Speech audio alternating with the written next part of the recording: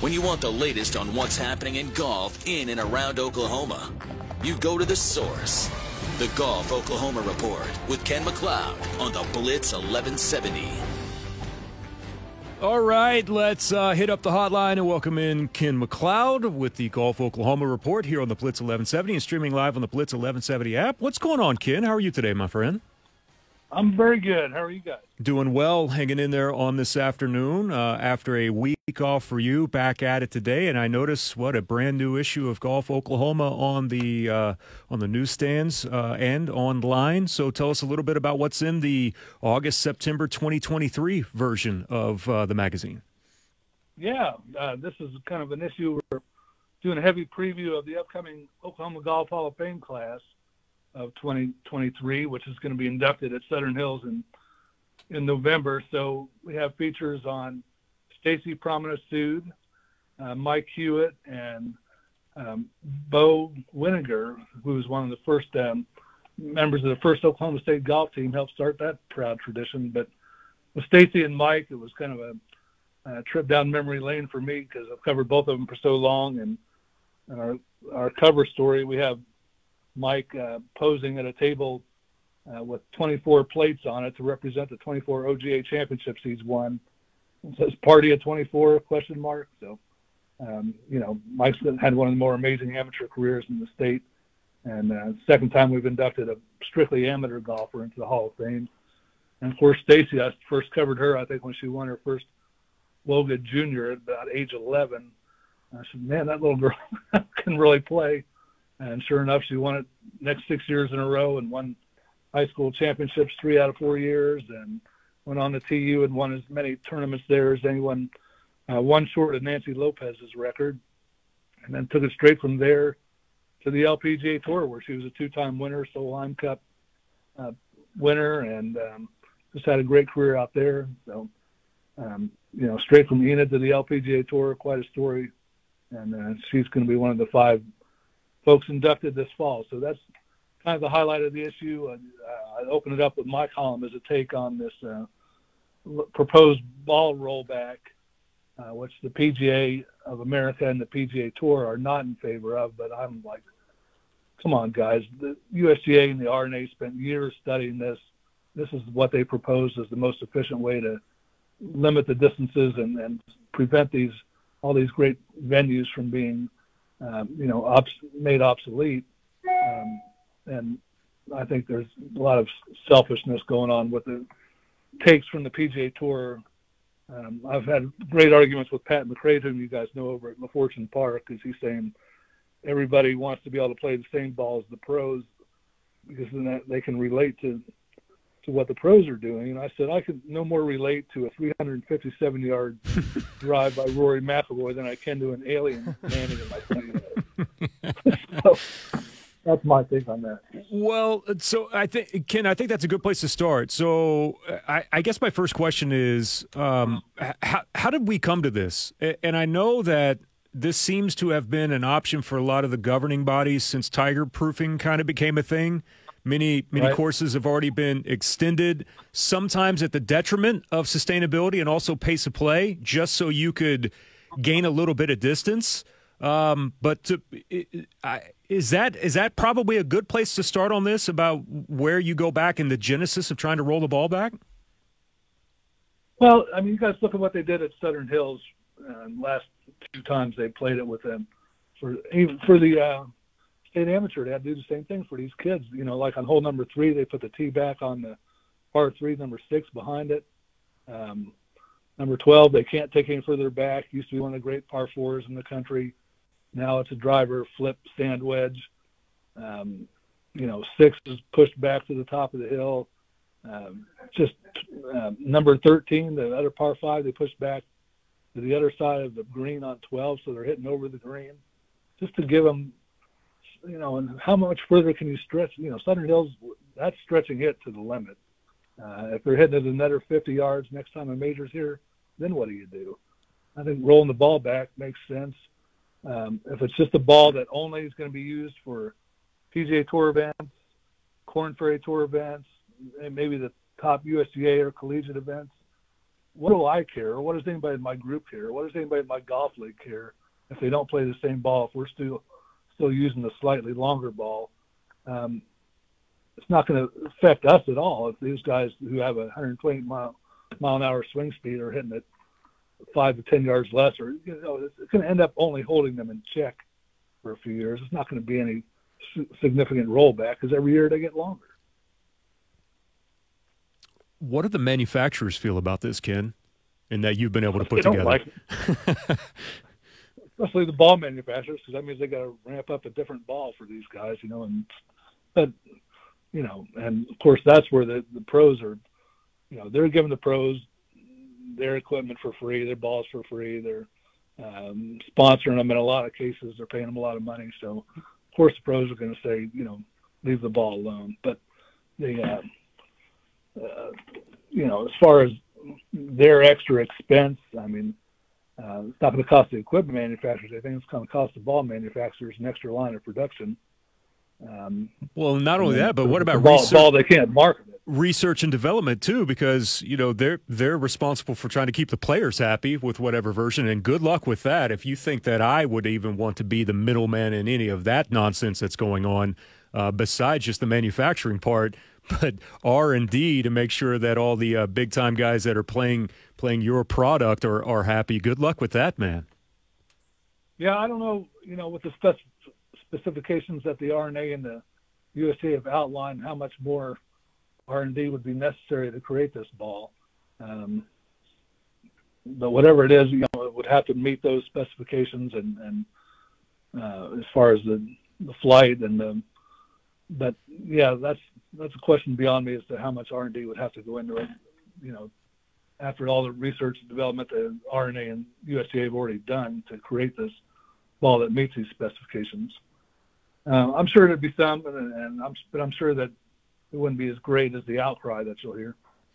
So. What have been the majority of the comments from some of the players? I went through and just did a quick little search on. There was a little site here that put together some comments on this. I'll just read one from Peter Uline. He said, "The funniest thing to me is the USGA acting like equipment companies have taken advantage of a system that the governing bodies, have put in place. These regulations were the ones that they established, not the equipment company's fault for trying to innovate. That's the way the world works. You try to innovate." It seems like that the majority of these either think that they're silly or, like Keegan Bradley said, hey, this is way too extreme. Most of them seem like they're at least on the same page with this. Yeah, the players are the ones, the reason that their governing body, the PGA Tour, has come out and said that they're not in favor of it. Peter Uline, of course, is the son of Wally Uline, who for years and years was the CEO of Titleist Cushnet, which makes the Titleist golf ball, which is going to have to spend money to put out this new restricted flight golf ball. So there you go on where that's coming from. But I think the majority of the players are only interested in themselves and how far they can drive it and how much money that means to them and equipment contracts and sponsorships and scoring. So the good of the game is least, and what it's going to do to the golf courses that host these PGA Tour events or major championships is way, way down their list of things that they care about. So I'm not surprised at all about the players' comments. Doing nothing to rein them in, letting drives reach 400 yards, is probably fine with them, but I don't think it's a great thing for golf. How long would that process take to implement, do you think? Well, I'm sure that with all the research and development they've already done, not very long. I think they could, even on their proposals that they put out, it was until 2026 that they're supposed to be implementing the ball. So they've got 2 more years to do it before, even if they adopted it this year. Interesting indeed with what's happening. Before we kind of dive into more on the local front, since we're kind of talking big picture here, let's go ahead and transition here, Ken, to the story that came out about Phil and some of his gambling. Don't worry, we'll dive in. Listeners that want to hear on the local front, especially the big bond issue with Paige Belcher and Mohawk. But Phil and his gambling, Now, Phil has come out and denied ever gambling on the Ryder Cup. Rory had a great line earlier this week that said, well, he may not have gambled on the Ryder Cup previously, according to him, and if he wants to gamble on it this year, he's allowed to do so now, with a little jab there back at Phil. What's your overall take on maybe some of the new numbers that we understand now about Phil, and just the ultimate level that it was going to, when all the stories were coming out a year ago or over a year ago, right before the PGA at Southern Hills, where we had a few numbers that were thrown around in a couple of different books, we knew that he did have a problem, and he had admitted it, and that he's been able to seek treatment for it. But something like this comes out, and you're like, okay, that gives me a little bit more context as to exactly what he was doing and just how much and how far in depth that this actually went. Yeah, there's a couple of great stories out there. One by Michael Rosenberg at Sports Illustrated, one by Eamon Lynch at Golf Week. Just kind of analyzing, everything that Phil's done now in context of what's come out to light in Billy Matthews' new book. So he said he didn't gamble on the Ryder Cup, but like Eamon points out in his column, how do we know that he didn't? Anybody who was that desperate and that addicted to gambling, that the PGA Tour or whoever can go back and forensically analyze whether or not Mickelson actually placed bets on the Ryder Cup, an event that he was poised to influence one way or the other, where he bet on his team to win or an individual match or something where he could, easily let a 4-foot putt slide past the hole and make or lose $1 million. This could be like the Black Sox scandal or college point shaving or that NBA referee who was shaving points. I mean, if Phil bet on golf tournaments that he was involved in, there's got to be, that's got to be found out at this point, after what's come to light from this book that obviously we haven't all read yet. But boy, when he admits that he wanted to bet on the Ryder Cup, you think he might have found a way to do it, don't you? Yeah, there's some of that for sure. And by the way, this book comes out on August 23rd, and I think most people around what is Phil's story is incredibly complicated. It's even hard to kind of wrap everything up into, even a show within 30 minutes, But I think now most people are just kind of sitting there thinking, what else could potentially be in this book that we learn about this scenario coming up on August 23rd? Well, Alan Sitnick has some excerpts on the Fire Pit Collective, and they're mostly about the gambling. I don't think we're going to learn a whole lot else about Phil that we didn't already know, except in that particular arena. I don't think they were real running, but who am I to judge on that? But we'll sure find out. It's going to be interesting. I'll be getting a copy of it pretty soon after it comes out. Yeah, if it is found out that he was, if it is found out that he was gambling on the Ryder Cup, he doesn't play on the tour. What is there to take away from him? Is you just take away his ability to play in the majors? Well, sure. He would never be allowed to play in a major again if he's. All the golf major, governing bodies would have to ban him. And I would think even LIV would have to if they have any integrity at all, especially whatever LIV exists under this new, agreement that's still being hammered out. Probably won't be done until the end of the year. But if he bet on, gambled on an event that he was playing in, I would say he'd have to be banned from ever playing professional golf again.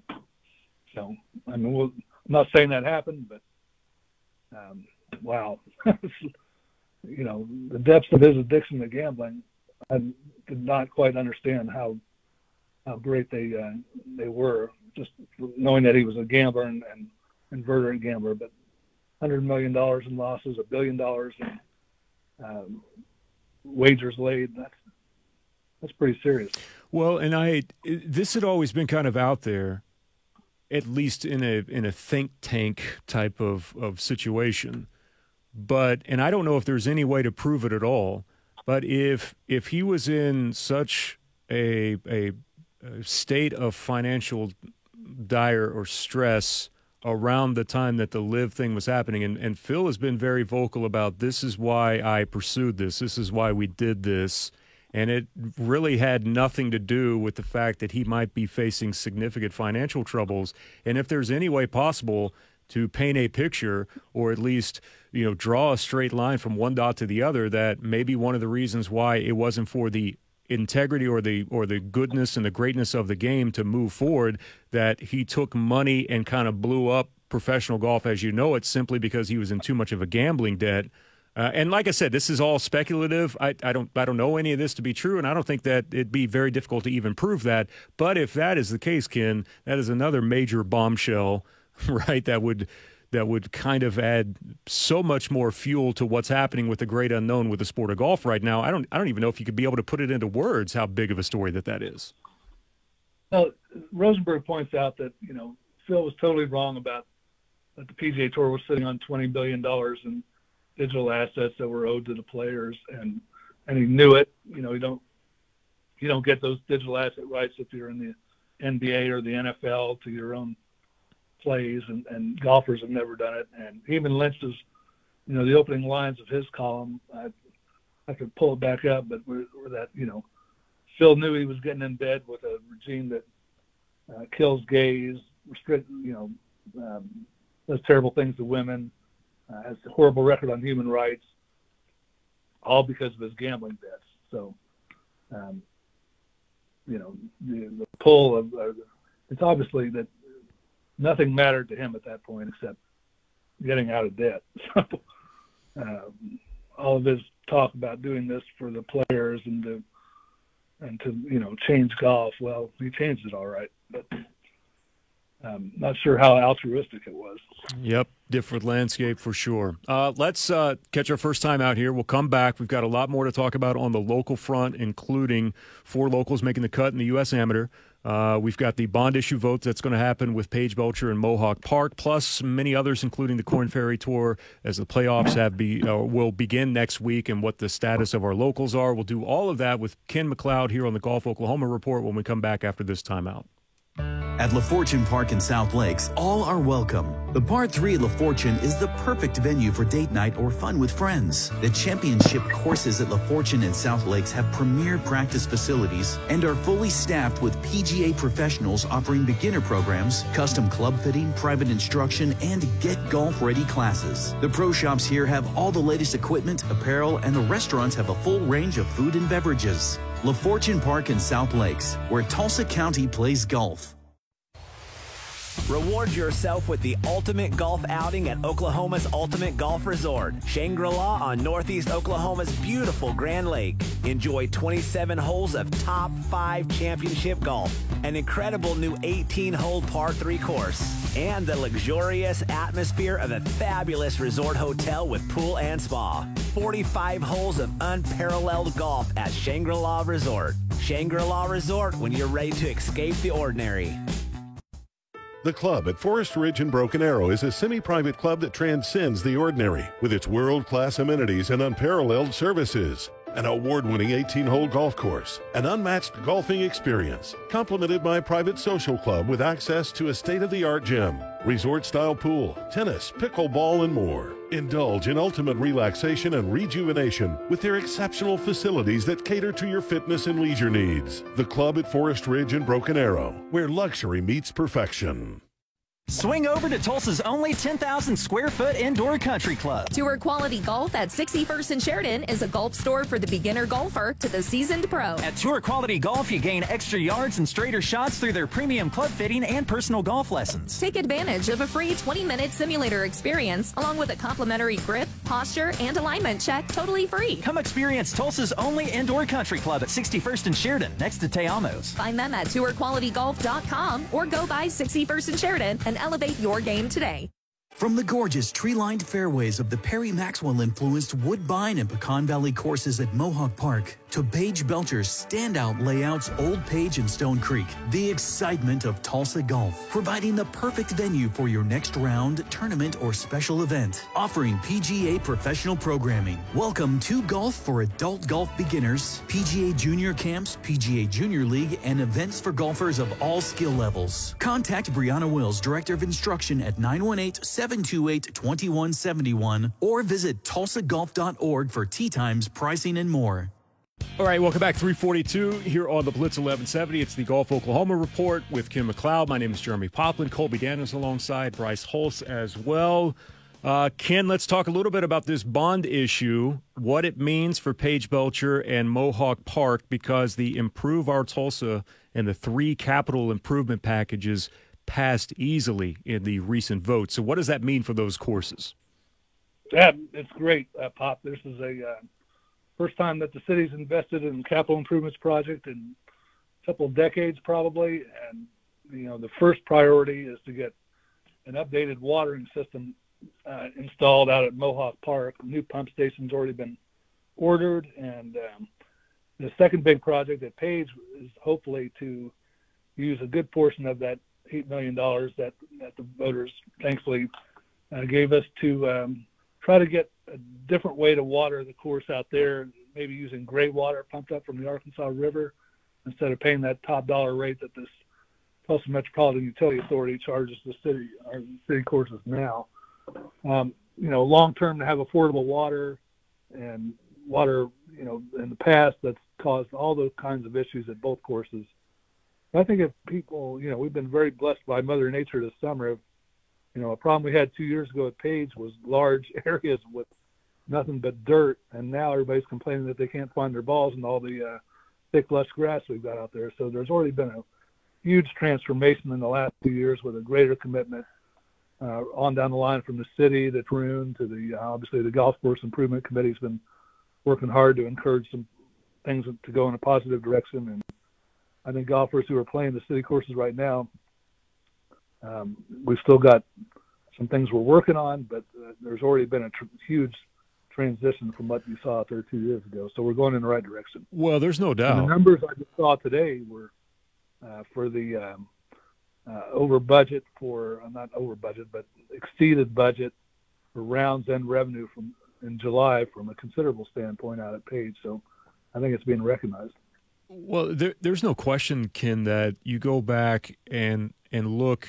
I think the number that you were using was 2 years ago. It's night and day out there. If you have not been out to Stone Creek or Old Page and haven't checked out what they've done out there. Now, the important part of this is that they've got good people that are out there working that actually care about what they're doing. And that's not any knock on anyone that was there previously at all. It's just you've got 2 really good people that care about the product that they're placing out there for everyone else. I know Jason Casey is one of those superintendents that's out there. Those guys care, and you can absolutely tell the difference. Even though, yes, we've been fortunate with the weather, it's the other changes that have happened. Now you just needed to provide them with the tools that they needed in order to make sure that they could keep those improvements moving forward, because you're already starting to reap the reward of what we've seen.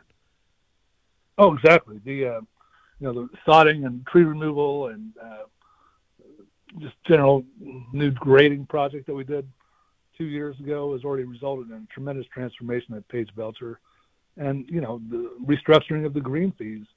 There was some initial grumbling about it, which is certainly understandable, but it's given the superintendent and his staff and the whole maintenance budget such a boost to be charging, regular, kind of what everybody else in the market is charging, instead of these ridiculous programs they had out there where you were paying a fee in January and basically playing free by the end of May for the rest of the year, or buying a card and playing for $15-18 a round on a weekend morning. I mean, that can't compete with what they're charging at La Fortune or Bailey or Battle or on down the line, where they have good maintenance budgets.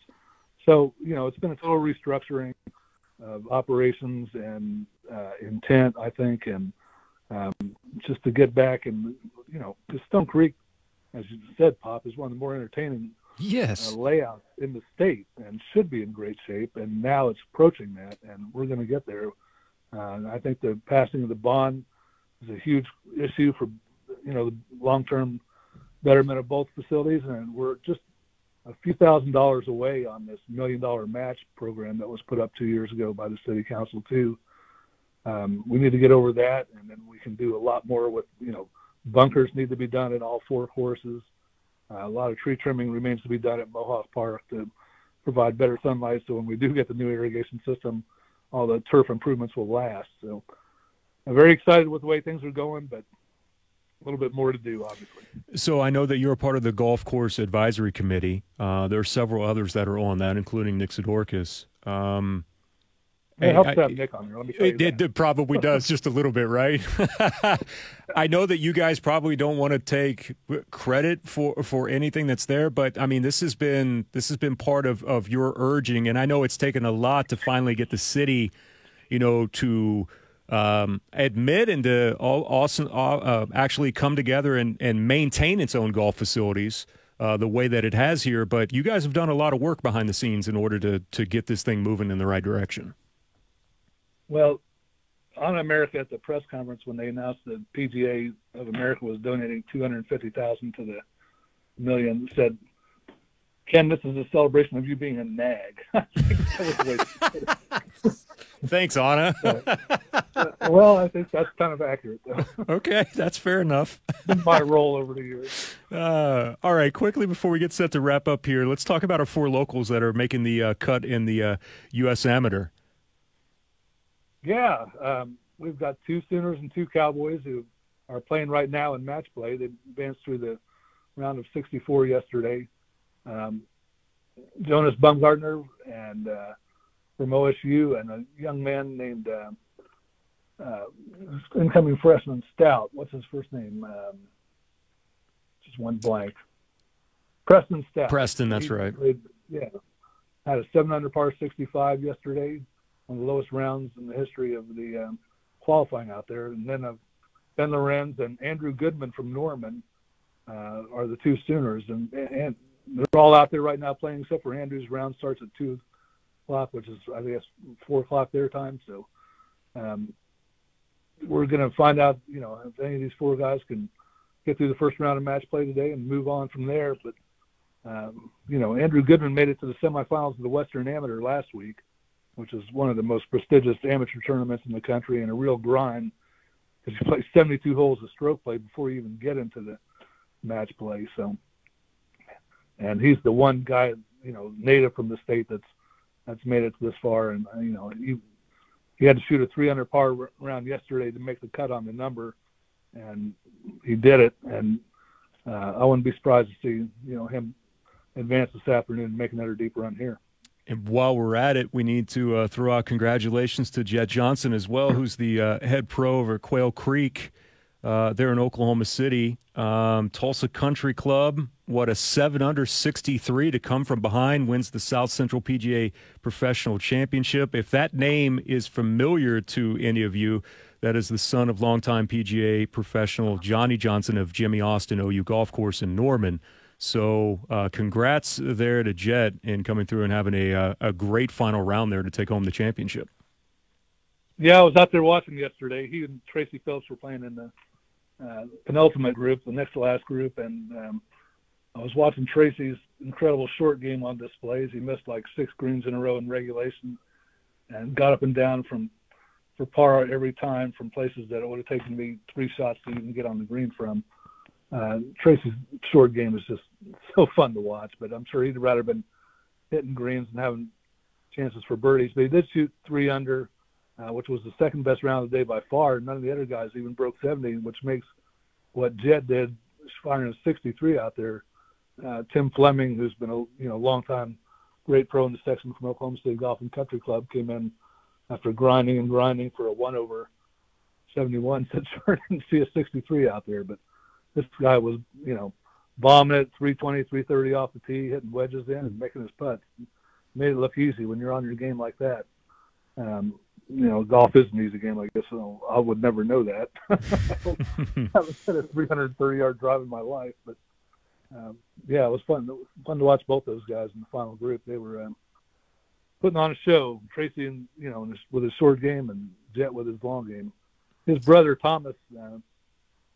Fans or golfers may also recognize, just finished his career at OU 2 years ago, was out on the mini tours for a while and finally said, "This is not working out for me. I'm going to join the club, join the family business." So he just took a job at Gaillardia in Oklahoma City. So now they've got 3 Johnsons as club professionals scattered throughout the state. And as we get set to wrap up, the Corn Ferry Tour playoffs are beginning next week. We got several locals that are there in the mix, Ken. I'll give you a chance to kind of just talk about a few of those. Yeah, Logan McAllister, who's a young man from Oklahoma City, played at OU. He's been hanging right around that magic number of 30, which is the cutoff for the people who will earn their PGA Tour cards for next year. He had a top 5 finish last week and bounced back up to 27th from 31st. And so really, they have one more week of regular season play this weekend, and they go into the 4-week Corn Ferry Tour playoffs. Kevin Doherty's from OSU. He's looking like he's definitely going to make it. Reem Gibson has earned his PGA Tour card twice. He's the former Oklahoma Christian golfer who shot a 55 at River Creek. Set a record for the lowest scoring round of anybody at any time at one point in time. And, we've got some other guys that are still out there that have a chance, but be really interesting to see how that goes. And then, of course, the PGA Tour FedEx Cup playoffs are getting ready to go into their second week this week. And boy, Taylor Moore from Edmond made a nice run last week. I thought he was going to have a chance to win that event, leading through 54 holes. But he's still right there, I think, in the top 10, isn't he? I don't have it here in front of me, Pop, but he's got a chance to win the FedEx Cup playoffs with another couple of strong weeks. So right now, officially 14th is Taylor Moore, and he's projected right there at 14th. So, yeah, an incredible story as well there for Mr. Moore. Ken, good stuff today, man. Appreciate you for all the information here, and we will definitely check in again with you next week. Pop, thank you guys very much. Have a great weekend, and I'll talk to you next Wednesday. Sounds great. That is Ken MacLeod with Golf Oklahoma and the Golf Oklahoma Report here on the Blitz 1170 and streaming live on the Blitz 1170 app. We need to take a quick time out. We'll come back with more next here on the Blitz, live from the Ike Chili House studios, serving 4 generations of Tulsans since 1908.